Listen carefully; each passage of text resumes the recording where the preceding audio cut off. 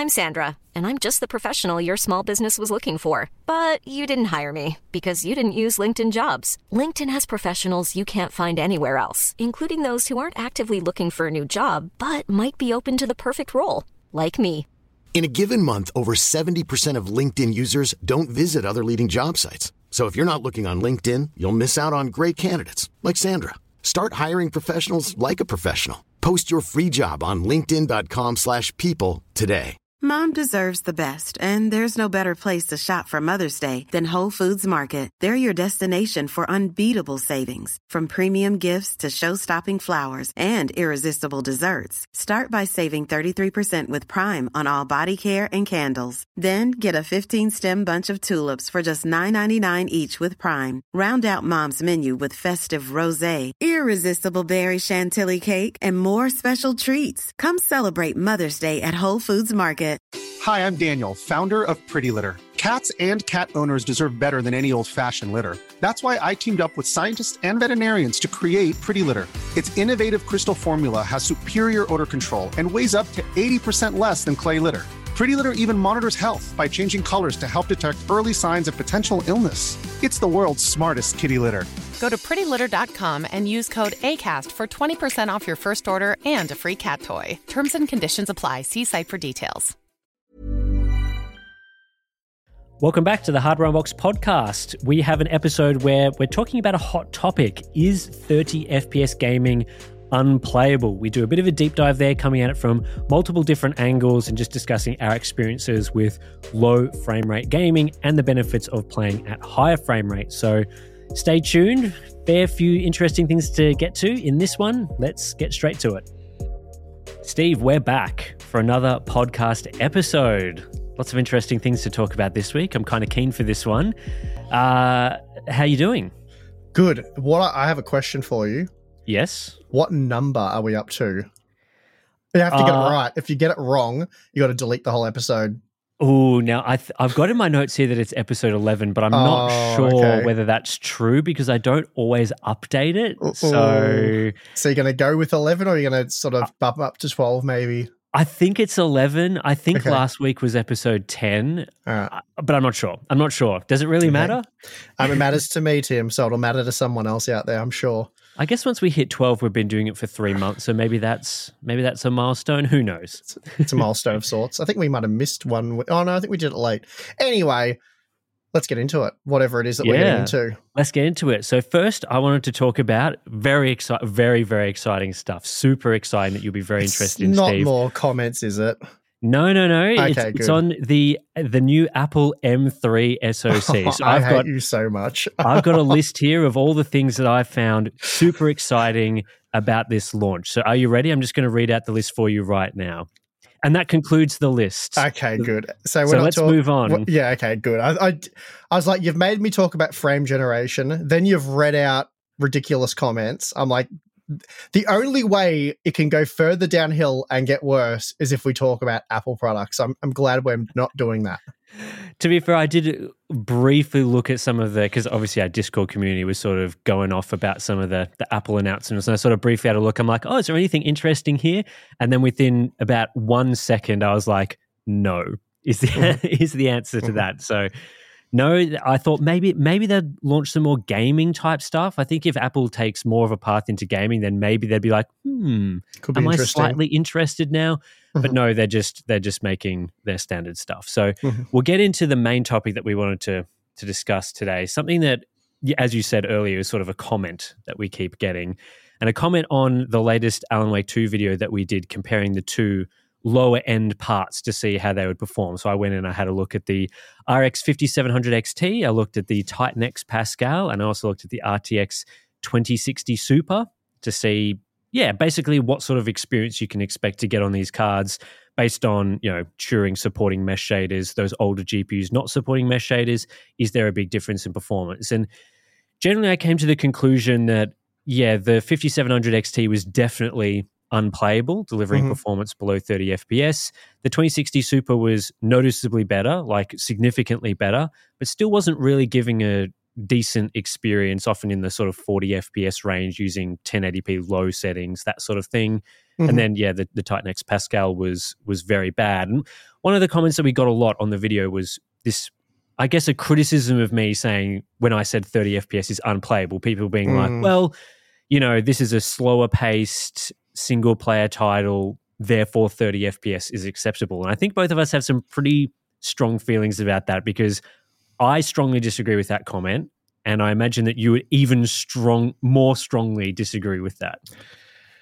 Yeah, in general, I would. It is very much a depends type topic. Now, for me personally, I would not play the game at 30 FPS. I find it very jarring, unenjoyable, and I would rather play like the original game or something else. I would rather play a less demanding game that my hardware that limits me to 30 FPS and Alan Wake 2, I can get 60, 90, whatever FPS in a different game.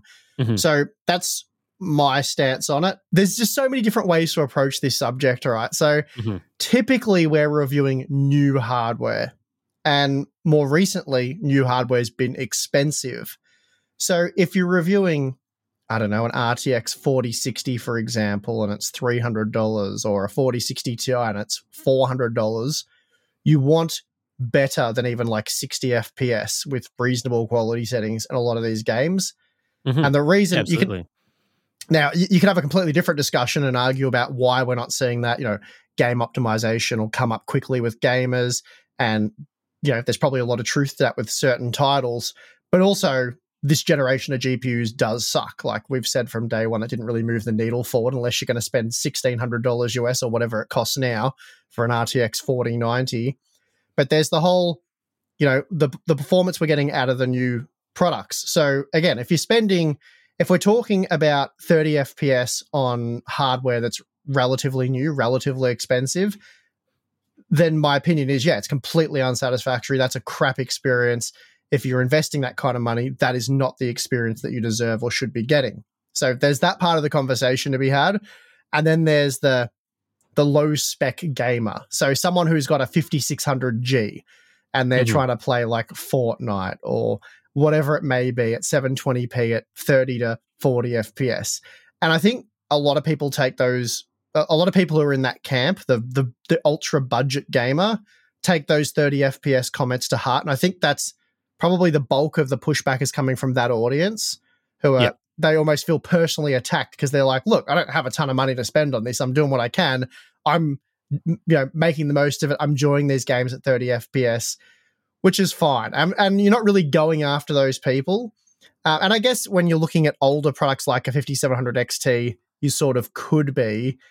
But it's also, as you're probably going to mention, a subjective measurement as well. So it's... Yeah, I mean, that's my, I guess the first point that I wanted to make is that, provided that the game launches and you can enter the actual game, doesn't crash or something like that, or says it's unsupported, any FPS is technically playable. Like you are playing the game even if it's running at 10 FPS or 5 FPS. So to say something is unplayable, it sounds like it's a non-subjective metric, like it either plays or doesn't play. So something that doesn't play is unplayable. But I guess the way that people typically use it, and the way certainly that we've been using it in videos, is more of a subjective description. We're sort of assigning below 30 FPS or around 30 FPS gaming to be unplayable. And as you say, depending on the type of gamer that you are and the type of hardware that you have, that subjective cutoff point is going to vary quite significantly, anywhere from 30 FPS being playable if you do have, as you say, lower end hardware, to 30 FPS being unplayable if you've got an RTX 4090, because obviously you haven't bought that product for 30 FPS gaming. So yeah, it was interesting seeing comments being like, I disagree with your statement that 30 FPS is unplayable. I consider 20 FPS to be unplayable, as if that's somehow more correct than what I was saying, when really both of those statements are still subjective. So when I say like I strongly disagree that 30 FPS is playable, that's coming from my perspective and it's basically just an opinion, right? Like I don't really enjoy playing games at 30 FPS. So to me, that's unplayable. But technically speaking, it is still playable. That's right. By my standards, I played a bit of Alan Wake at 30 FPS, and it is a fairly slow-paced game, at least the portion of the game that I played. And it was technically playable. So in that sense, you are wrong. But by my standards, it wasn't playable because it was not enjoyable. And you're playing a game to enjoy the game. And I couldn't enjoy it. Like, it was torture for me playing that game at 30 FPS. It was awful. And I get that it's not a fast-paced shooter, but still, I guess where you would be right is stuff like Call of Duty, Fortnite, Apex Legends, Rainbows, any competitive shooter, 30 FPS is unplayable in the sense that, you can still play the game, but it's unplayable in the sense that you're not going to beat someone of a similar skill level with many more frames.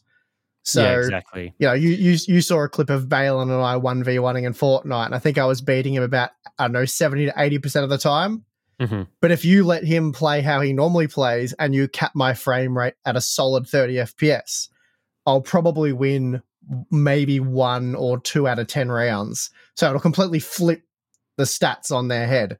And for me, that becomes it's a massive handicap. So, it's still technically playable. I'm still playing the game, but I'm playing at nowhere near, my skill level. Even if I spent a long time trying to get used to 30 FPS and doing flick shots at 30 FPS, it'd still be a massive handicap and very difficult to play the game. So I think it really is fair to say that for competitive shooters, 30 FPS is unplayable, and really 60 FPS is questionable. And some people will be just shocked by that. But because we do see people say that, 30 to 90 or from 60 to 90 or from 60 to 120, it's not that different, which I find just absolutely absurd. It's like saying daytime's not that different to nighttime in terms of how many lumens there are.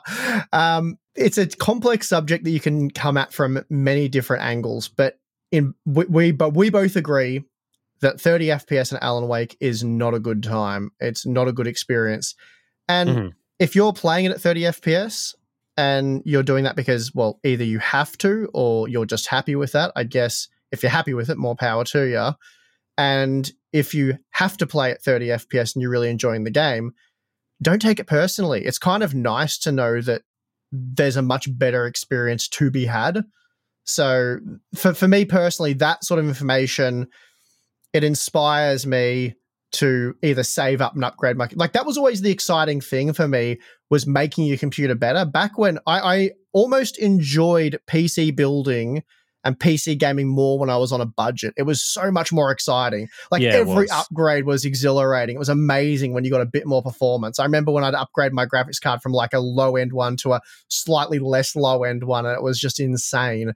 And then you'd tune the settings and overclock in the BIOS back when overclocking was actually somewhat very meaningful, really. That was fun. These days, it's just, there's not as much fun when you can afford high-end, high mid-range type hardware. So if you're playing at 30 FPS and you're enjoying it, but you'd like it to be a bit smoother, I wouldn't be... I don't know. I don't even know what it is that they are. Is it personally attacked, offended? I wouldn't be that if someone was saying there's a better experience to be had. I'd be inspired and excited to hear that and go, okay, well, that's something to look forward to. I'll work a bit harder or save a bit longer or whatever it is and upgrade my computer and I'll unlock that better experience. Of course, on the flip side, there's the whole thing that current generation hardware kind of sucks, and so that's kind of a buzzkill, bit of a downer. But my point is, don't feel personally attacked when someone's opinion, their subjective opinion, is that 30 FPS isn't playable. Because if you find it playable and you're happy with it, there's really nothing to be said, is there? You could apply that discussion to like a lot of different topics in life at the moment. Like, someone else's opinion being different to yours doesn't necessarily mean that one opinion is better or more valid or wrong or whatever the case is, and it's nothing to be offended over. It's just an opinion. But anyway, it's like subjects that guys always like to talk about as cars. Like Balin just got a really nice new car, and it's really cool and that. But Tim's like, He's like, I'm happy with my 30 FPS car. He's like, it does everything I want, gets me from A to B. I could afford a better car, but I'm just not getting a better car because I don't care. I'm happy with what I've got. Yeah, I mean, I like the Balin's car looks cool. Your car looks cool. They're definitely much better than the car I have. Like, I'm not sitting here saying like your car is as good as my car. But you're not offended. Definitely not true. No, but you're not offended by the fact that, Balin's like subjectively, I think my car's better. You're like, wow, let me go on a rant now and tell you how that's just not the case. It's just, you either buy what you're happy with or what you can afford or whatever. And if that's all you can afford and you're able to enjoy that, then that's great. We're not saying that it's not a put down type situation where we're like, you should be ashamed of your setup or you should be disappointed with it, to spend more money. It's not that. It's just, So, and a lot of this is coming from a place where we're trying to either get games better optimized or really from our end, get you better hardware to play the games is really what we generally, that's the angle we come at it from. That video was talking about hardware that was 4 to 7 years old. Like, it's a bit different if we were going and saying like, oh, we're turning on path tracing and you've bought a 4070 and it doesn't work and it's 30 FPS, so you've bought garbage hardware. It's a bit different from that discussion. But I think as well with the 30 FPS thing, there's different levels of 30 FPS as well. Like in the Alan Wake 2 video with the 5700 XT, you weren't even getting like a consistent, smooth 30 FPS. There were frequent dips below 30 FPS. There wasn't too much stuttering, but there was some occasional performance dips and drops and things like that. And when you're at 30 FPS, any drops in frame rate, to 28, 27 FPS is pretty noticeable. It's all the more jarring. Yeah, so you're already getting like a fairly low level of performance. So anything lower than low is obviously quite a bit worse. Whereas, often a discussion is around, consoles play games at 30 FPS, therefore, how could 30 FPS be unplayable? Because plenty of people play games at 30 FPS on consoles. But often the difference between a PC 30 FPS and a console 30 FPS is when we say PC 30 FPS, we mean like average around 30 FPS, which might mean fluctuations above and below that. Whereas on consoles, it means a locked 30 FPS. And a locked 30 FPS, I personally would still class that as unplayable or close to unplayable. Unenjoyable. It's better than average 30 FPS where you're sort of around that mark and things are fluctuating and dipping. And it can also depend on things like, do you have motion blur enabled or disabled? 30 FPS with motion blur disabled is a slideshow. 30 FPS with motion blur enabled or no option to turn off motion blur does appear a bit smoother. It doesn't necessarily make the game better or it doesn't lower the latency. That's certainly one aspect, but there's all sorts of different ranges there. And it just depends on where you draw the line and what you think is good enough and is your subjective ranking there. Yeah, one of the bigger things to mention there is the input device that you're using. So higher latency, lower frame rates, it's more acceptable with a controller, or I guess the better way to put it is the poor latency is less noticeable with a controller compared to a mouse is a much more, I don't know, how would you put it? It's more precise. More precise sort of input instrument, and therefore you will notice straight away as soon as you move the mouse. It's that weird laggy feeling. It's it's not good. So the input device, and of course you can use a controller on a computer. We're not suggesting that you can't do that either. And there's some games where a controller is preferable to keyboard and mouse, such as a car racing game or something like that. But that does have a big impact though. Like, it does. Like a lot of the reason why I consider 30 FPS to be unplayable, even for single player games, is that if you are playing with a mouse and keyboard and you're moving around and trying to scope out the environment, even just look at cool things and move around the environment, a lot of the movements that you make with the mouse are very like, oh, I'm going to turn that way, so I'll do it quickly. I'll turn back the other way and I'm going to turn quickly. Whereas with a controller, you don't have that. It's not only just less precise, but you don't have as great of an ability to make quick movements. It's generally, very much there are like options to like 180 and stuff, but it's more, I would say it's more that it's smoother, that the initial movement is smoother. That's right. And less of a, the mouse almost is, it's too sensitive. It's almost like in compared to the control, it's almost like every movement's like a flick shot. Like it's you're sort of moving all over the place quickly, whereas a controller can be smoother. Of course, I'm generalizing, but I think that's in general why a controller does feel smoother than a mouse. You don't get that sort of jutting all over the place type. And that obviously experience. strengthens, the console 30 FPS experience. So people saying, well, 30 FPS on a console is supposedly playable. Well, you playing pretty much every game on a console with a controller, which is going to change that discussion significantly around what isn't and isn't playable. And yeah, like just for me, playing a game like Starfield, for example, at 30 FPS, it's sort of, first person versus third person can have an impact as well in terms of, how noticeable 30 FPS is. And to me, playing that sort of game at 30 FPS, while it is slower paced, it is still a shooter. And it is I found it difficult to play at 30 FPS. It increases the challenge, and not in a way that's an enjoyable increase in the challenge of the game. Like, to me, I like a game being hard and needing to understand the systems in the game so that I can master them, get good at them, and, defeat enemies, and, really need to get into things like, maybe crafting better weapons or something. That's how I enjoy the difficulty being raised, not, it's difficult to aim because the input latency is high and I can't really see the enemies because it's so blurry at 30 FPS with you with overshoot your enabled. target every time. Yeah, but even then, like among single-player games, there are some single-player titles I would class as being close to playable at 30 FPS. Titles like Flight Simulator come to mind, which most of the time in that game you are just clicking buttons, like turning off and on knobs and using your input device to control the plane. And it's very, very, very slow paced. Like you set your plane to fly in one direction and really you're not doing all that much else. The game is obviously more enjoyable at a higher frame rate, but it doesn't ruin the experience for me like in Starfield where the game is much more difficult. And last week, I think we talked a bit about City Skylines 2, where I think that's probably a bit less playable at 30 FPS just because of the amount of menus and systems that you have to navigate through. Feels a bit sluggish, like a productivity app being run at 30 FPS. But certainly I would class that as more playable at 30 FPS than a Starfield or racing game, or if I really needed to, Fortnite or something like that. You can't. Don't worry about it. Yeah, with these sort of like 30 FPS unplayable discussions, it's the level of subjectivity is extremely high. Like it's it could be the case for one game and not the case for another. But certainly, across the majority of games I've played and the way that I want to play, I would class it as unplayable or certainly very unenjoyable.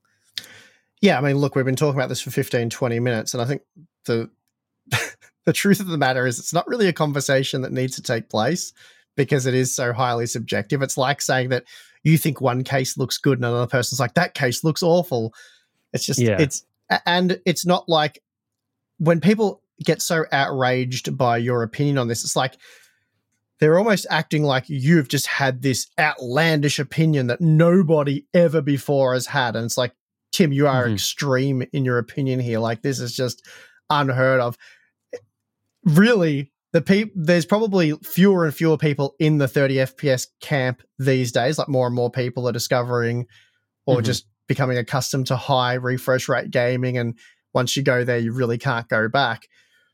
But it's not an extreme opinion to hold that 30 FPS is unplayable or unenjoyable, however you like to phrase the term. But your subjective opinion is it's not good. And you really, when you hear that, if you are a 30 FPS gamer, you should be like, okay, well, that's Tim's opinion there. I don't agree with it. Let's move on. Like, I'm not going to get hung up on this part of the video. Let's see. Ultimately, your opinion there doesn't change the performance you were seeing. So you just ignore your own opinion on that. It's really not something, it's not a conversation that really needs to take place because... Yeah, and I think that there are some opinions about 30 FPS that I think are more worrying than others. Like, my opinion doesn't really matter. The opinion of end users as to whether 30 FPS is good or bad is kind of like, as you say, whatever, like just ignore it and move on. Where I get concerned are things like, for example, a GPU manufacturer advertising a GPU playing games at 30 FPS as being an acceptable experience. Or alternatively, a game developer suggesting that they have designed or optimized their game to be run at 30 FPS. Or on console, for example, only giving gamers the option to run at 30 FPS rather than developing a 60 FPS mode or something like that. The justification there is often, we wanted to run at higher quality visuals or something along those lines. And sort of more on the what you're being sold side of things, that I tend to find 30 FPS to be particularly egregious. Like, I wouldn't want to go out and buy a GPU that's being advertised as being like, oh, play this at 30 FPS. It's amazing. Like, you can run path tracing at 30 FPS, and that's a really amazing experience, because I would disagree. It's not an amazing experience despite how impressive the visuals look. And similar with games coming out and saying, this game is designed for 30 FPS. It's like, well, you've thought that, but it certainly doesn't make me more willing to purchase the game. If anything, I'd be turned off from purchasing the game because it doesn't offer a higher performance mode, or at least run on, modest hardware that you'd normally be expecting it to run better than 30 FPS. Yeah, I completely agree with you. That comes back to the point I was making about when we're looking at newer hardware, newer games, where we're pushing what we're advocating for better, whatever it is, like more VRAM. We don't want $400 US GPUs with 8 gigabytes of VRAM. Whether it be the race to the bottom in terms of image quality with stuff like upscaling and frame generation and things like that. We don't want those technologies necessarily to be sold to you as the key feature of a generation. We want more than that. We want it to be better than that. And that's the same thing with 30 FPS. We don't want to start saying that, 30 FPS is fine with a 4090 because path tracing, which, terrible experience for sure at those kind of frame rates. But I don't know how that becomes acceptable for some people. But again, it's a subjective thing. But we definitely don't want to see 30 FPS PC gaming become a thing that gets heavily pushed for whatever reason. Like, yeah, even if 30 FPS is sort of the base frame rate with frame generation applied. So it's sold to you as 60 FPS, but it's really not. Yeah, I mean, even 60 FPS when ray tracing first came out, I was not a fan of like 1440p sub 60 FPS frame rates. I'm like, nope. Well, you were lucky to get that back then. Well, it wasn't a thing at all. That's right. That was my problem. But if you turn ray tracing off, it's like fairly modest hardware, 1440p, you were looking at a high refresh rate experience, which is that was where I was seeing gaming moving towards, was this smoother, more enjoyable, better latency experience. And I was all for that. Like, I was pumped for these high refresh rate displays, and even for single player games, like it's so much better. It's visually, it's better. It feels better. It's easier to play the game. It feels more natural. And then when we started heading just sharply in the other direction, that's, I guess, why I was so unimpressed with ray tracing, because, well, I wasn't the only one. Gamers were unimpressed with ray tracing at large. We were somehow made to, like, we had to pretend that it didn't suck, that the visuals weren't, for the most part, greatly improved, but the frame rates were more than halved in most instances. So, yeah, I guess you're absolutely right. We don't want to be sold 30 FPS gaming. We don't want the next generation of mid-range GPUs to be like, hey, look, it can do 31 FPS in this new game. We don't want to see that. I've heard some comments from developers over the years about why they target 30 FPS for some games, which typically doesn't super apply to PC. It's more on the console side of things, like, for example, Starfield only offering a 30 FPS mode. I think games like Gotham Knights, there was sort of a controversy around that being one of the newer or first examples of a PS5/Xbox Series X game that only offered a 30 FPS mode. I think maybe they later updated it to include 60. I can't quite remember. But basically there was sort of this, a lot of games were coming out on console launched with 60 FPS modes, and then there was this slow backwards step towards 30 FPS. And a lot of the discussion there was around, well, I'm a developer, so I want to include more graphical features. I want the game to do more. Therefore, the compromise for that is 30 FPS. Like, we can't integrate all these features into our game, largely graphical features, and run it at 60 FPS. Like, the consoles just aren't possible to do that. And there even are some CPU limitations which can come across to PC gaming as well, where they've targeted 30 FPS on the console CPUs, and then that really does limit, what you can achieve on a higher performance PC because the CPU isn't that much more powerful. So, and I typically disagree with those opinions. I think a lot of what's lost in that discussion about we're increasing the visuals and in doing so reducing the performance from 60 to 30 FPS ignores that reducing the FPS from 60 to 30 reduces your visual quality. Mm-hmm. A lot of people, some developers, some gamers seem to have this thought that by running it at 30 or 60 FPS, the quality of the game is the same. Like, the visual quality is the same at the same settings, just your performance is higher. And having now tested displays in depth and looking at exactly how they work and how they display frames to you, it's very clear that running games at a higher frame rate increases the visual quality. It's not just performance. It's not just kidding. Lower latency. It's less blurry. And the simple reality is that, these days, back in the CRT days, it was a little different because they were impulse displays. So they would display each frame very quickly and then fade away to black before the next frame was ready.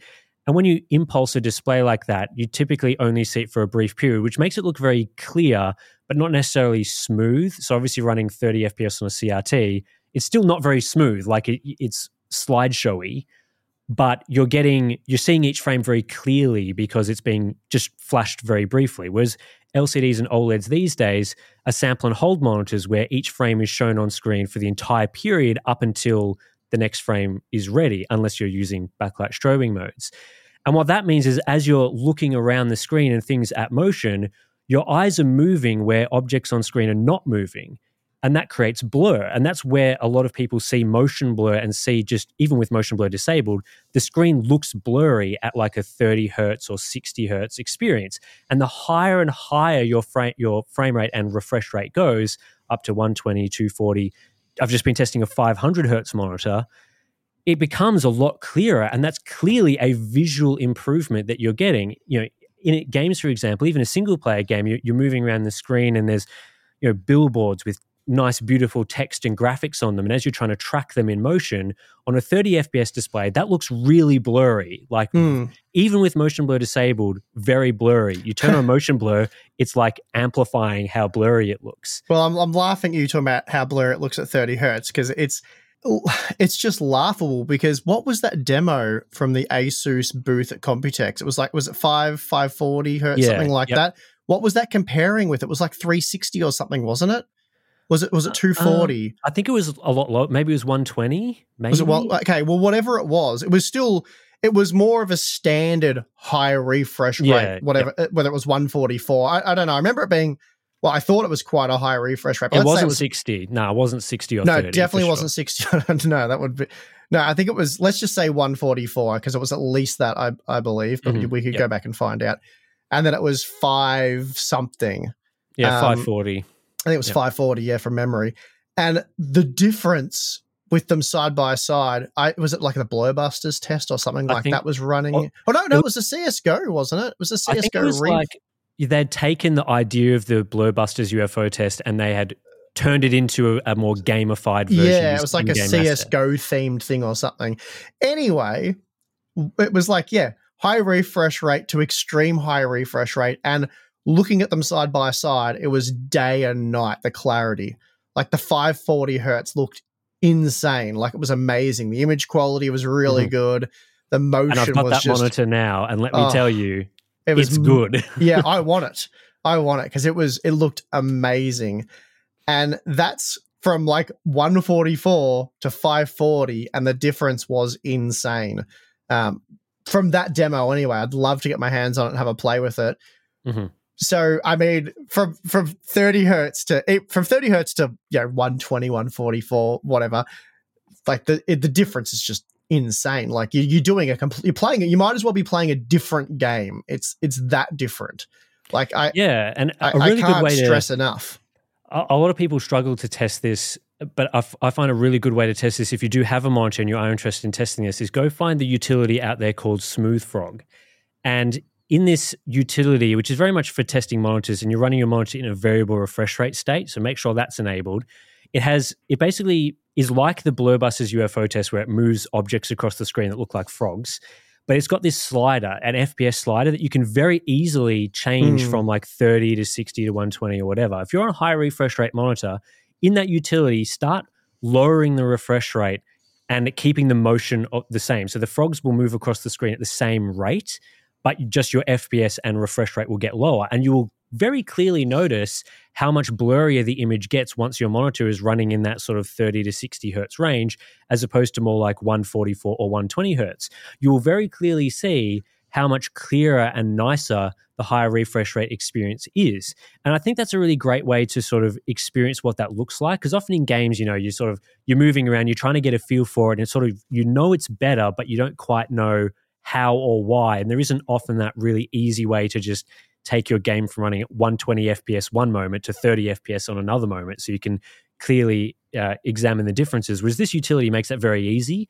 I think once people see that sort of difference and have tested it for themselves, they'll sort of get what I'm saying when I say that there is a significant visual difference between 60 and 30 FPS. You can't just say like, oh, we're turning on so many more graphical effects at 30 FPS, and that makes the game look better, when at the same time turning from 60 to 30 FPS makes the game look worse.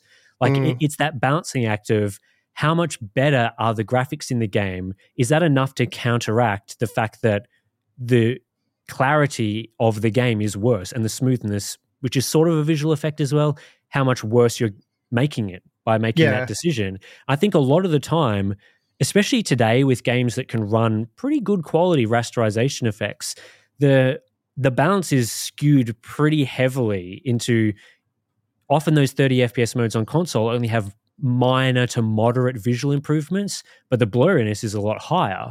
So there's big question marks there as to whether that trade-off has been worth it. Is it worth just making your game look a little bit worse in terms of like the sharpness of the shadows or how accurate the reflections are? Is it worth it just making those a tad worse to get the significantly higher clarity of a 60 FPS experience? And I think most of the time, yes, it is worth to put it into 60 FPS. Yeah, look, I think this conversation really does boil down to people with low-end hardware versus people who don't have low-end hardware. I think that's really like, you're not talking to people who have RTX 4070s and high refresh rate monitors. Though I believe the majority of those people, at least based on polls we run on the Hardware Box channel, those people are prioritizing frame rate at least over 60 FPS. I think we did a poll once, and it was like, it was largely what I said, like 90 FPS thereabouts, like somewhere in the 70, 80, 90 to 100 FPS. That was the minimum PC gamers were willing to accept. So this 30 FPS crowd, it is obviously budget gamers. There's not too many people with high-end GPUs. Like, we're not talking to many RTX 4070 Ti, 4080, 4090 owners that are enabled path tracing or whatever and are playing at 30 FPS and saying, no, this is fine. Like, a lot of those people will be playing at well over 100 FPS. They know what the low latency, high refresh rate experience is. So I don't think there's too many people making those arguments. I know you say that, but I find it very interesting, the console crowd, where these days a lot of games do have the option between 30 and 60 FPS via like the quality mode will run at 30 FPS, the performance mode will run at 60 FPS, and it often defaults to the 30 FPS quality mode. I find it interesting how many people still prefer the 30 FPS quality mode over the 60 FPS performance mode, or simply don't change it. I find that interesting because I definitely agree with you that obviously if you are forced into a 30 FPS experience because you're running low-end hardware, then that's so kind of the experience that you're accepting, so be it. It could very much be playable.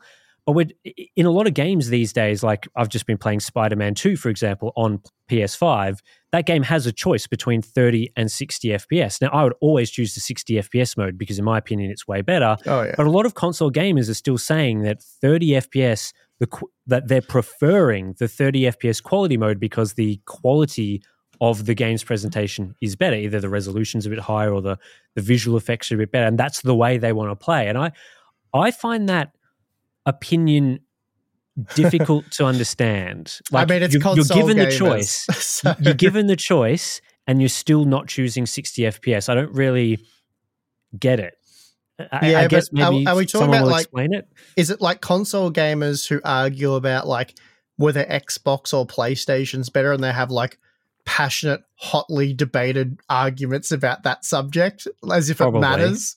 Because if it's those kind of people, then Tim, I wouldn't delve into the minds of those gamers. I think that's a place you don't want to go. Just a hunch.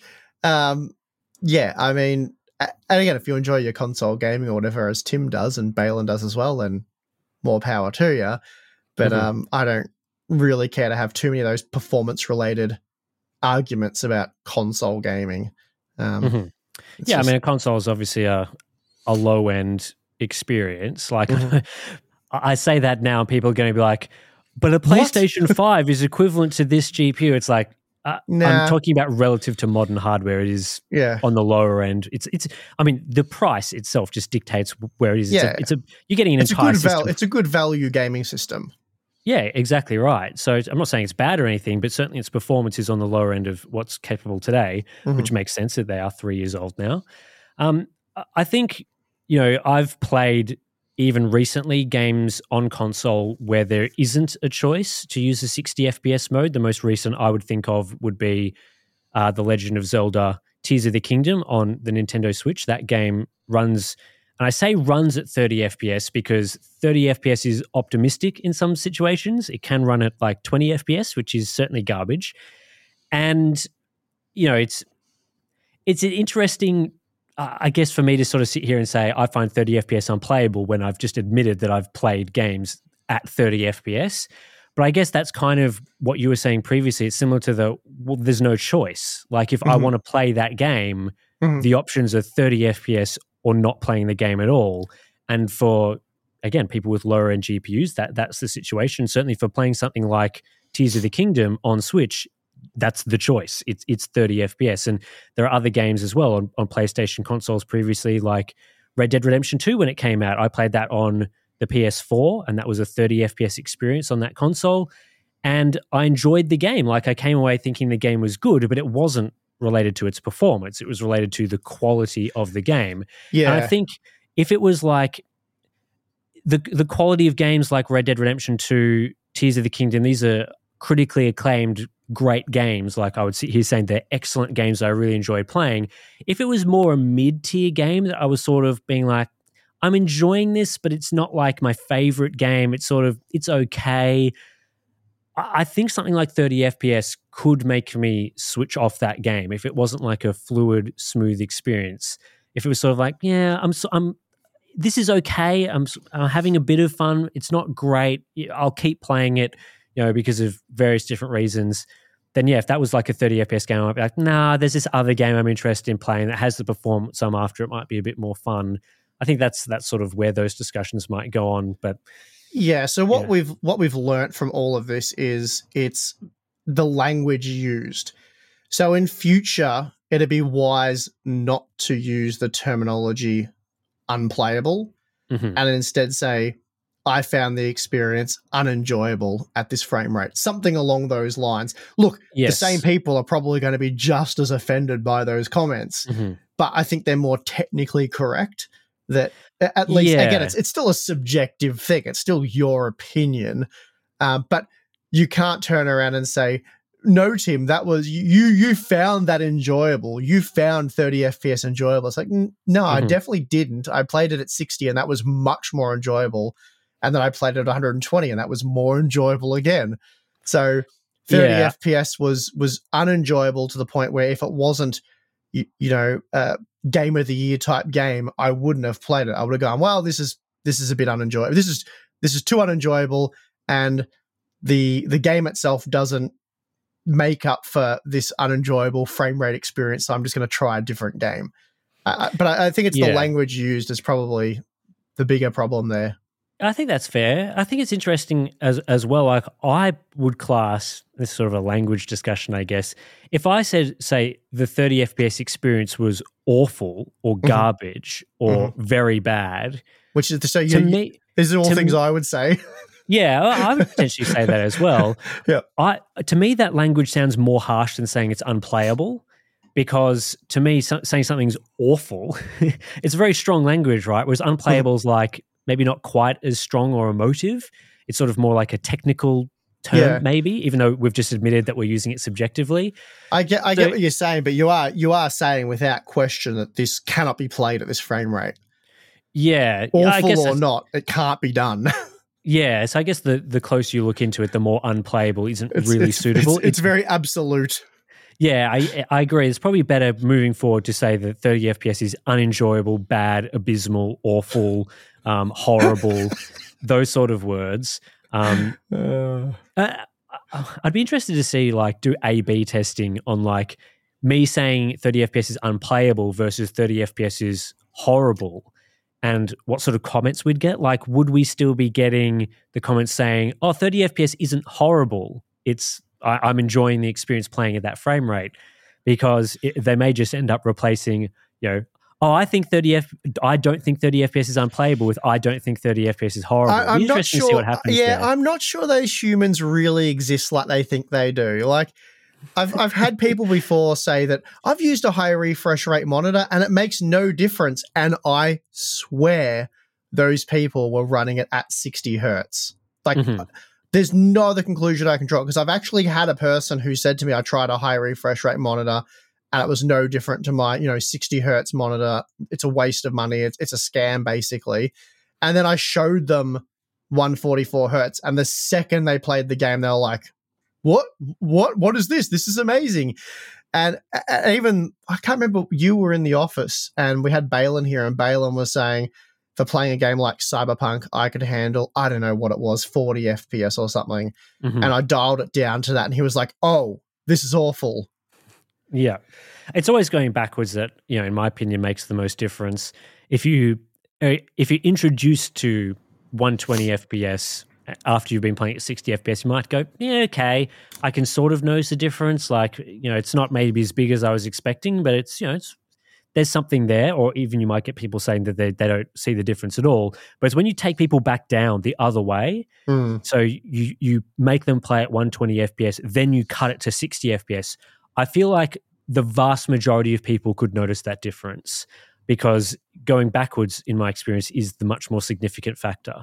So, with the Balin experience, I think it was not so much increasing from 40 to 90 FPS, which I think he eventually settled on. It was more taking 90 FPS back down to 40, that you're like, oh, it felt smooth before, but now it's really worse. bad.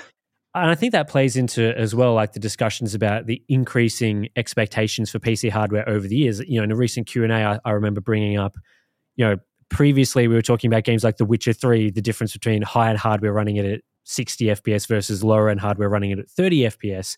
Whereas these days, that discussion would be more like 120 FPS versus 60 FPS. And I think that's because as people are introduced to higher performance experiences over time, it's much harder to go back. Once you move up a little bit slowly over time, you're like, oh, this is a little better. And then, you go from 90 to 110 FPS, you're like, oh, that's a little better. Then you're up at 140 FPS, you're like, okay, it's a little better. But then you're faced with going back to 60 FPS, and it's like, absolutely not. Yeah, if I ever boot my computer up and Windows is defaulted to 60 hertz, straight away I'm like, whoa, what's wrong here? Something's gone wrong. Yeah, absolutely. It's real bad. But again, this for me, if I was a budget gamer still buying budget hardware, this would all be really exciting news to me. Like, I'd be watching high refresh rate monitor prices and seeing them slowly come down. And that's all exciting stuff, because it means eventually I'm going to get my hands on this and be able to enjoy it. Like, you always want bigger and better things around the corner. Like, the worst thing on the tech scene is this stagnation that we're seeing. It sucks for everyone. It sucks for high-end shoppers, mid-range, low-end. It's bad for everyone. The good news is that monitors haven't stagnated as much. They're very much getting more and more affordable. And even today, like, again, I've been testing 500 hertz monitors. I've tested 360 hertz monitors before. People have said things like, surely that is diminishing returns over what I currently have, whether that's 144, 240 hertz or whatever. Just wait till you get your hands on some of these once they start getting much more affordable. 500 hertz will make your 144 hertz monitor feel very, very slow. Yeah, and I don't think that's just, like we were talking about image quality, this really isn't, I know a lot of people are like, oh, it's esports stuff. That's for, Counter-Strike players and what have you. And while it's certainly more desirable there or more necessary, I would say, like, still, for the single-player games, it's going to be difficult to get single-player games up to those frame rates. You'd probably have to go back and play some older single-player games, but a lot of them aren't intended to be played at those frame rates, so that can, introduce other problems. But the clarity of those games will just be next level. Like, it'll be so good. So yeah, exactly. And that's sort of what I was trying to get across in the original, like, DLSS frame generation coverage, is that provided that you're running at a reasonable base frame rate and your latency is okay, and we start getting these 500 hertz, 1000 hertz in the future monitors, then if the quality of the generated frames is good enough and is acceptable enough, then you will start to be noticing a much better visual experience on high refresh rate monitors. It will be clearer, it will be smoother, and that's where I see a technology like frame generation really becoming good for PC gaming is, as you say, a single-player game is pretty hard to get a visually stunning game that's often doing a lot on the CPU as well, running at 500 FPS. Like the engines just aren't designed for that. But if you can get it running at 100, 120 FPS, and then you're using frame generation to fill in the gaps up to your maximum refresh rate, you'll be getting reasonable enough latency for playing those single-player games. The experience will be enjoyable from that perspective, but then the clarity as well of your super high refresh rate monitor. And that maybe still be many years away. Like 500 hertz is not affordable for 1080p monitors today, so it's not like you're going out and everyone's upgrading to that just now. But at some point, that is where those technologies will come into play, and it will be a much better, more enjoyable experience for single-player gamers, and will show the benefits of a high refresh rate for single-player, not just for your sort of multiplayer gamers, which is sort of where I see things going, I guess. But I mean, again, even today, the difference between 60 hertz and 144 hertz for single-player games is just, it's night and day. It just is. Yeah, it's a good improvement. I'm not sure there's a human that won't be able to, that has their eyesight and all that sort of stuff. Like, I don't think there's anybody who's not going to be able to spot the difference. Like, it's just that, it's that different. It's insane. There's one other topic that I probably wanted to chat about briefly towards the end of this podcast, and that is the interesting situation surrounding Alan Wake 2 only including DLSS and FSR upscaling modes. They do not have a native... Well, they do have a native mode because you can run DLSS or FSR at the native resolution, so you can just turn them on. It either uses DLAA if you're using the DLSS path, or it uses FSR2 at the native resolution if you're using that path, but it doesn't come with a native TAA mode like we've seen from a lot of other games where you can turn off either DLSS or FSR and just uses the built-in technology. And I want to ask you about how if this continues to be how we see games launching, how you are going to approach the testing of these titles. Like, would you just be using FSR2 at native when talking about like 1440p performance because FSR2 runs across all GPUs? Or how are you going to approach that sort of thing? Not sure, to be perfectly honest. Probably, try to do whatever is closest to native for GeForce and Radeon GPUs, whatever that ends up being would be probably the goal. Again, if we're testing with FSR2, which would be default for Radeon GPUs, and then DLSS, which would be the default, like, say, quality modes for both of them, as we've been saying, like, that's a disadvantage for NVIDIA. Ironically, like, NVIDIA pushed all this technology to give themselves an advantage, probably in benchmarks. And if that was the goal, in a way, if we were doing that, it would have backfired because AMD is able to match or beat them at that game in benchmarks by just offering lower quality. And even that is like, that's another subjective conversation because there'll be people that argue black and blue in the face that FSR looks as good or better than DLSS, which we don't agree with. But it is a subjective opinion, right? Like, it's the same sort of problem. And that's why we've always been, native is king. That gives you an accurate baseline for when things are apples to apples of how they actually perform. And then you can degrade the image quality as you see fit to improve the performance from there. So would you, like Alan Wake 2, you can still use the FSR2 path on an NVIDIA GPU if you wanted to. Yeah. Is that the sort of way that you would configure the game for your basic benchmarks? Maybe you'd include like DLSS and FSR as well, or would you go DLSS, you just do DLSS on one and FSR on the other? Well, look, by choice, I think the absolute best way to tackle that would be FSR2 at the native resolution on both GeForce and Radeon GPUs, because I think that's the fairest, most accurate way of testing. And we tried to do that in the past, and we got absolutely roasted by NVIDIA fans for apparently testing NVIDIA GPUs at a disadvantage when that absolutely was not the case. And if anything, the opposite was true. So I don't know what we do there. Like, the accurate smart thing, in my opinion, would be to test them apples to apples, both using FSR. I don't care that you're going to use DLSS because at the end of the day, the numbers should be roughly the same. It's just the image quality. But again, there are instances where FSR could, and we have seen, improve performance a bit more than DLSS because the image quality isn't as good. But generally, they scale from the same sort of resolution. But there could be instances where we don't see that. It opens you up to just misleading benchmarks, basically, which is why we tried to avoid that. Yeah, it'll be bad if they go down a path where, NVIDIA, you're forced to use DLSS, and then on AMD, obviously you'd be... Because as you say, it'll just be a race to the bottom, won't it? Because you'll just have Radeon, AMD fans saying, no, the image quality's fine. Then AMD will lower it a bit more, and then, it just becomes a nightmare. So... Yeah, and I think games not including a native TAA path is also doing a disservice at times. Like testing games like Immortals of Avium, Forspoken, even Starfield, which allows you to use FSR2 at the native resolution, Alan Wake 2 even to some degree.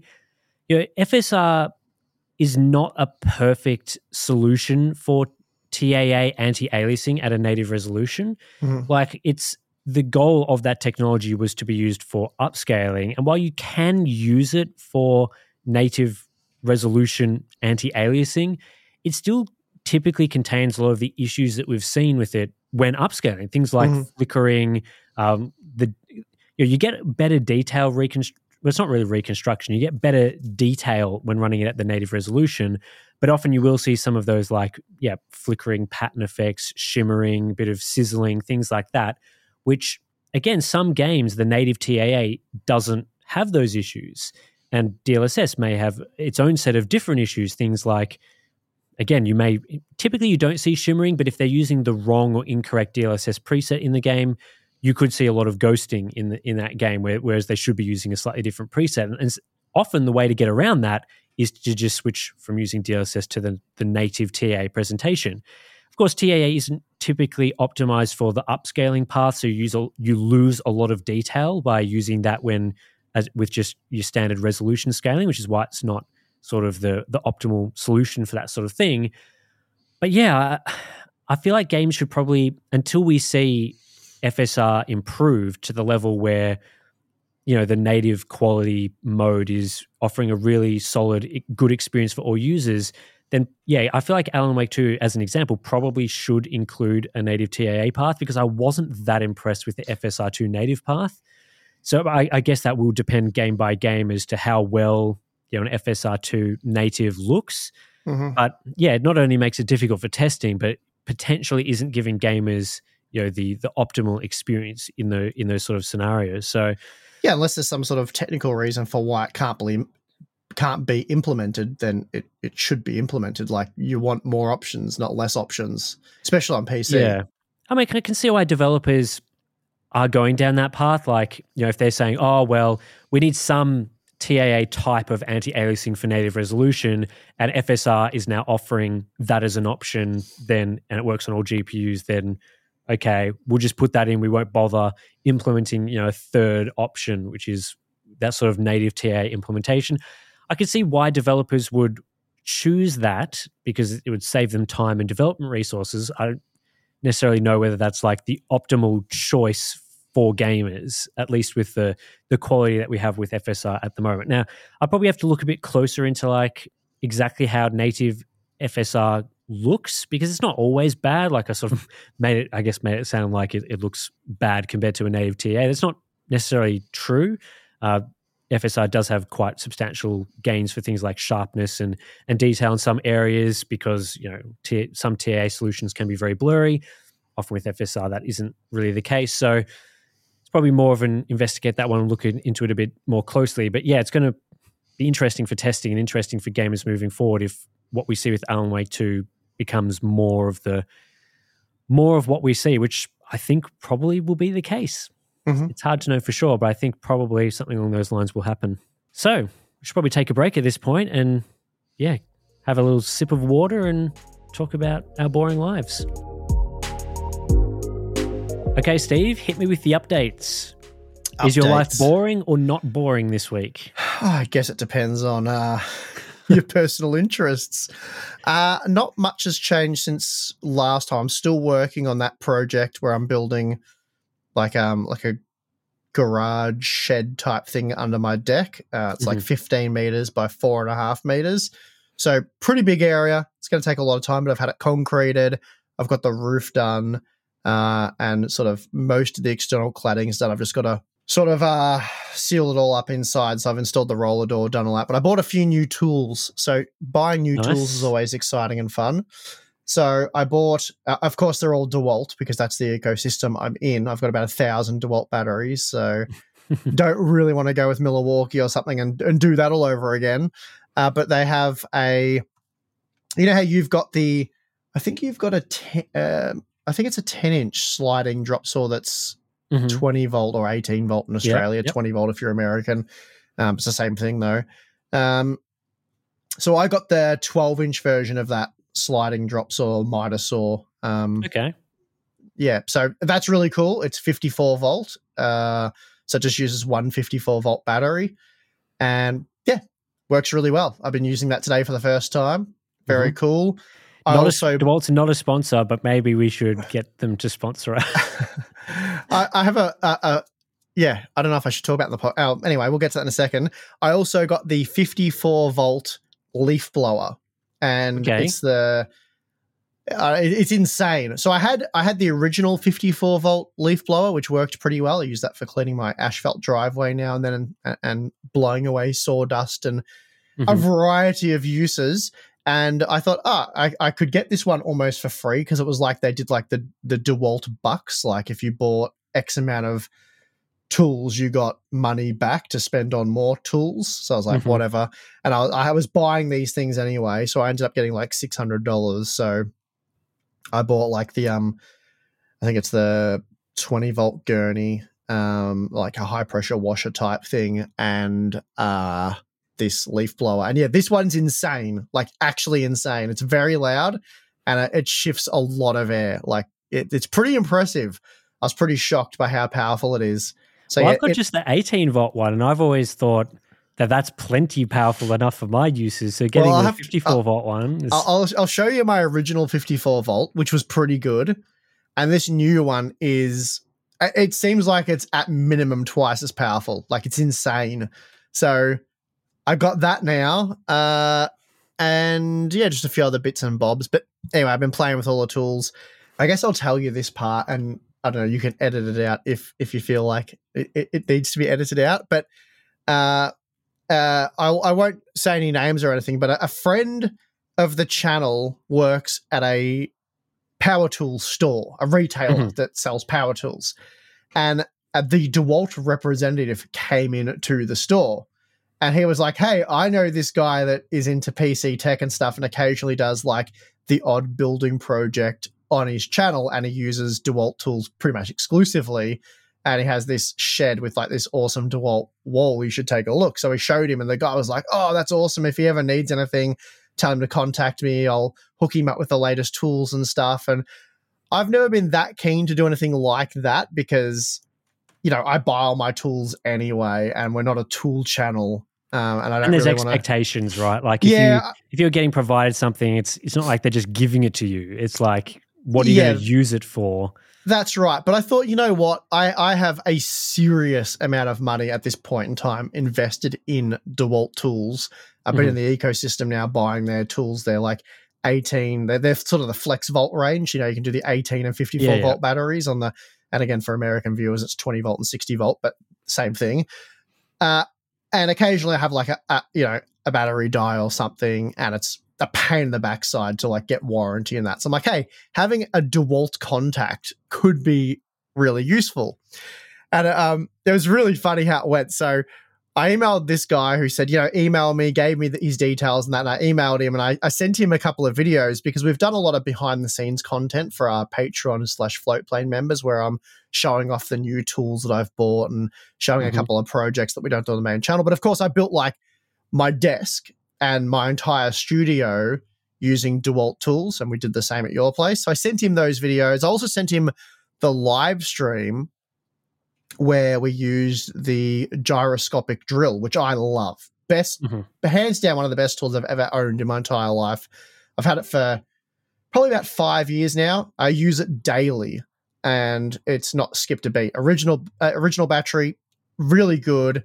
Love it. It's like 8 volt or something. It lasts a long time. Like I use it for, I don't know, a month or two before I have to recharge it. Maybe 2 or 3 months. And for doing, motherboard roundups where you're changing CPU coolers constantly, it's just awesome. Anyway, I sent him the live stream. I think it was one where you were showing the audience it and stuff like that. I'm like, we've shown this tool off a lot and that.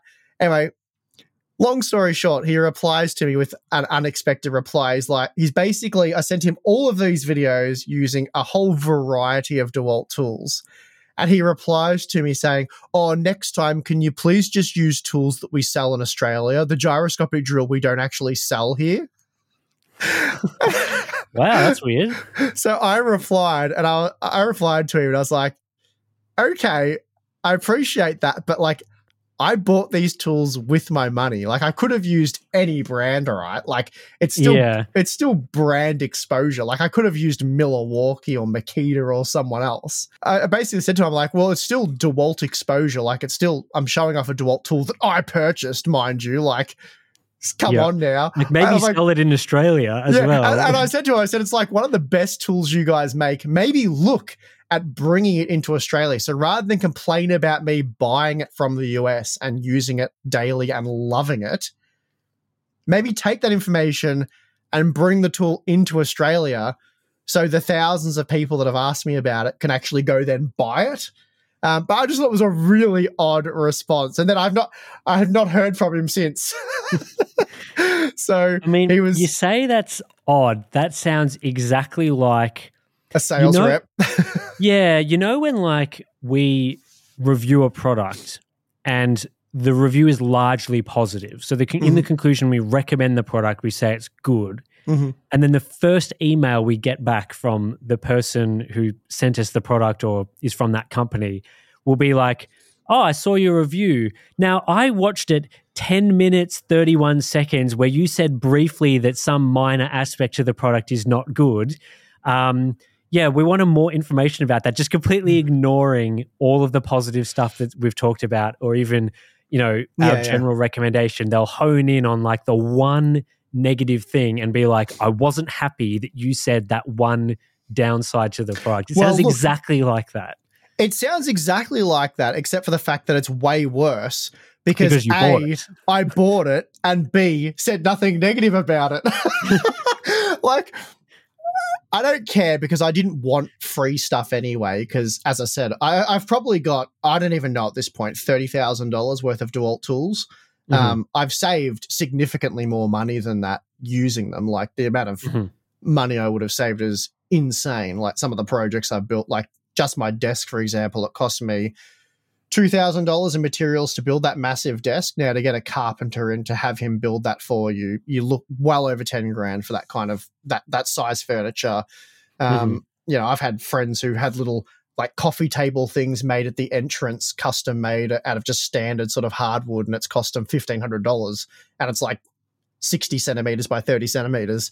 So having a 8 meter long by 3.5 meter desk made up, good luck with that. So anyway, they've been great. I've been buying their tools for a long time, but it left a bit of a bad taste in my mouth when this guy's like reached out to me saying, "Contact me and I'll hook you up," and that. And I've sent him some stuff where we've genuinely used, like, for my desk build, I used like DeWalt screwdrivers, DeWalt clamps, DeWalt planer, DeWalt sander, DeWalt circular saw, drop saw, like drills, impact drill, hammer drill. Like, the amount of DeWalt tools I used on those, I think collectively those videos have about 400,000 views as well, the 2 videos I did on my desk setup. And I used like a good portion of their 20 volt range. He didn't mention anything that. He was just upset that I used the gyroscopic drill. So funny. So yeah, I'm happy to just keep buying the tools, but it would have been nice to get some sort of, I know you don't really want the whole, or something. Well, I shouldn't want any sort of special support because, Joe Blow just has to go through back to the retailer when something dies and fill out the form and wait weeks for it to be replaced. And admittedly, again, like I'm not paid by DeWalt, but I've had basically nothing from DeWalt fail apart from batteries that are 3 years old or something, but still just in warranty or whatever it is. Yeah, I mean, it would have been like, obviously you're just buying them at retail. I'm sure, big construction companies get retail, trade prices and things like that. Even something like that would have been sort of nice, but yeah, I mean, doesn't really make too much of a difference. Yeah, if I made a product and I came across someone who wasn't, a corporation or a big business, just some, weekend warrior, hardware enthusiast, let's say, that buys my tools, and they bought a substantial amount of the tools, had been a loyal customer to the brand for well over a decade, and I bothered to interact with them, the interaction would have been very different. Nothing has made me want to buy Milwaukee tools more than that interaction. Like I was tempted to just be like, sell them all. I'm not that spiteful, but if I was, I would have sold all my DeWalt tools and then bought Milwaukee instead. And there's a lot of good Milwaukee tools. Like if I started again, might go Milwaukee. But I'm probably too far down. They've got me now. You're not just too far gone. I've seen the amount of tools you have, and that it's enough tools for your entire town to use. Yeah, seriously, yeah. I could supply some towns for sure. You could supply some towns with your collection. So yeah, a bit too far gone. A bit of a weird thing there, but I don't think that's probably reflective of the entire brand. It's probably just that more of an individual thing. Yeah. Well, that's what we've always talked about with the PC companies as well, haven't we? Like, MSI, for example, they were nowhere 6-7 years ago. Like, we couldn't get a thing from them, especially when I was at TechSpot. And then, they got some new employees and they're just amazing. Like, they're honest. Yeah. They're really, really good employees. And so, people see us working closely with MSI, but it's not necessarily because we prefer the MSI brand. It's just because there's good people in place and some of their competitors are much more difficult to deal with. And maybe it's not even the people that we deal with directly. It could be just the structure of the company that, they either allocate less to our region, which, we are a smaller region compared to something like the US or Europe or whatever. But anyway, it could have gone differently if I had have got a different person. But anyway, whatever. I didn't take it personally. I just thought it was very odd and quite funny. Yep, that's a pretty interesting interaction. Will be interesting to see whether you can find someone else there that does things a bit differently. Whatever. This week, on the weekend, I had some family over and we did a big sort of yard day, like a working bee type thing. I had it was nice weather, very nice, very, very moderate temperatures, nice and sunny. Went out and did a whole bunch of gardening, had some trees that had blown over and things like that, just broken branches and things I hadn't bothered cleaning up yet. Yeah, had some people over, all fixed that up, did some netting of fruit trees. Did you use the reciprocating saw? Did use the reciprocating saw? On the trees that were down. So it works pretty well. Again, that's a DeWalt tool. So that's good. Well, we got that in. I just want give us the model number and everything today.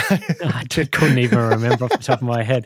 The reciprocating saw, though, is great for cutting palm tree fronds. Very efficient for that. I've got a few palm trees at my place, and cutting through the dead ones is very easy. So now I've got this big pile of stuff that has to be burnt, and some of our fruit trees that have got a lot of fruit growing on at the moment have shored them up from some invasion of birds and things as they ripen up. So they'll just be for me, which is good. That was a lot of fun. But unfortunately, a couple of days ago, in more annoying news, not this is news, this is very boring. Okay, good. The range hood in my kitchen, the extractor fan died. So I've had to have to source another one. That said, again, I'll probably be using some DeWalt tools to be unmounting it and mounting the new one. Milwaukee now. Yes, I'll have to go what you're suggesting, do the full replacement with Milwaukee or something like that. But anyway, very annoying because I tried looking for just replacement parts for the motor assembly that's inside that actually does the extracting, because the rest of the range hood is fine. Like, it's not rusted or anything. It still is perfectly fine. Mhm. But basically, you can't source that specific component anymore. The model is the full range hood itself is discontinued. So an electrician mate that I know, I'm like, hey, do you have any better sources for things like this? He had a look. No, unfortunately, just that one what a component pain. isn't available, which is pretty annoying because, obviously, like the cost of replacing a range hood, the entire unit, which is what I've had to end up doing versus just that one particular part is pretty significant. And, at least it is, there's a lot of talk these days about right to repair, like you want your components and stuff to be easily repairable. Mhm. This component is easily repairable, which is good. And it's not that old. Like I would estimate the age of it to be about 10 years old. But you just can't get that very specific, I guess, like they must have used an exclusive part for it or something. You just can't get that part. So, right to repair is all well and good, being able to service it yourself. But if you can't get parts for things that, I think that all comes under the right to repair though, right? That's what I would have thought because I'm not sure what the laws and regulations are in Australia. It's probably a bit better than the US prior to their right to repair laws, but it's all well and good having like replacement extractor fans available for a unit that's 2 or 3 years old, but how often are those types of units failing? Like I wouldn't expect something like a kitchen appliance that's 3 years old to necessarily be failing all that often. Whereas, when you get to units that are more 10 years, 20 years old, and those parts start failing, that's when you'd be expecting the failures to happen. So not having those parts available is a bit frustrating. That said, if I had a different brand or type of range hood, then potentially those parts would have been available because maybe they used just more generic parts or more widely available parts. The range hood I had was kind of more of a niche type design and things like that. Mhm. But luckily, I managed to find a range hood that looks basically the same, managed to order it. It's coming in a couple of weeks. I'll be able to install that. But for now, no range hood in my kitchen, which is kind of annoying. So anyway. Well, those things do suck up a lot of like grease particles and that, which can kill them. Obviously, they're designed to deal with that, but some will do it better than others. But a pro tip, since you're going to be staying in your house indefinitely, would be to find out what motor your range hood uses and maybe buy a spare one before it's discontinued for when it dies 10 years into the future from now. That is a good point. To be fair, though, I did manage to get... Unless it's very expensive. I managed to get a really good deal on the range hood, though, from something that looked basically the same. I think the brand I was going with, they've just introduced like a new series of range hoods that, in my opinion, looked worse. I don't really care about the performance of a range hood. It doesn't matter all that much. But it visually was less close to what I currently had, which meant that the older models that, they're still brand new, but the previous series were on like massive discount. So that was a nice sort of, okay, it died. I had to buy a new one, but it wasn't like, I had to spend like $5,000 buying the exact replacement. I managed to get a pretty good deal on the new one. So it wasn't a complete disaster. It wasn't a complete disaster. I've probably only been out of, I don't know what a motor would have cost, but it was probably ended up about twice as much to buy a whole new range hood. So the motors probably aren't cheap, to be honest. They're probably the bulk of the cost. There's probably a bit of stainless steel there and stuff, but when you get the new one, if it looks like it's easy to change the motor, see what the motor is. And if it's cheap to buy a spare motor, maybe buy a spare motor, seal it up, put it in your garage, and have it for a rainy range hood day. Yeah, it's probably good advice because there's been a few things that have sort of needed replacing over the journey so far of owning my house. Like just things like the battery in my garage door motor. Like it's got a fail-safe battery in it. Yeah. And eventually I had this warning that like the battery had worn out and stuff. And I was like, okay, I was able to buy a replacement for that pretty easily because they still make basically the same type of battery for new units. But if something, that particular type of battery wasn't manufactured in like 20 years from now, then I guess I just have to sacrifice that functionality. Yeah, so you would. Either you buy a new motor. Yeah, I mean, it still works without the battery in there. It would be very frustrating if it was like a requirement to have it in there. But it does still work and function quite fine. But yeah, just those sort of like annoying little, things seem repairable at first, but then you dig a little bit deeper and just part availability is probably more of a concern. But anyway, that's my next couple of weeks, having to eventually, when this arrives, install it, get rid of the old one, wire it up because it's hardwired in and things like that. I'm just laughing at you because I can imagine you rigging up your garage door to a UPS. Whenever the power goes out, your garage door starts beeping. That would be funny. Very much overkill. And I guess I'd have to like ceiling mount it as well. Yeah, so you would. There'd just be some wall brackets and you'd have a UPS up there. I mean, it would work, right? It would work. That said, I've never had to rely on the battery backup. Our power supply, even though I do live a bit more rurally than I used to live, has been very reliable most of the time. That's because you've got a battery backup, though. Well, the second you don't have one and you need to get in there, the power will go out. It'll be some big storm and it'll be like raining heavily. I'm like, God damn it, the power's out. But, and the one thing you need in there to save something is in there. You have to cut a hole in your door with your reciprocating saw.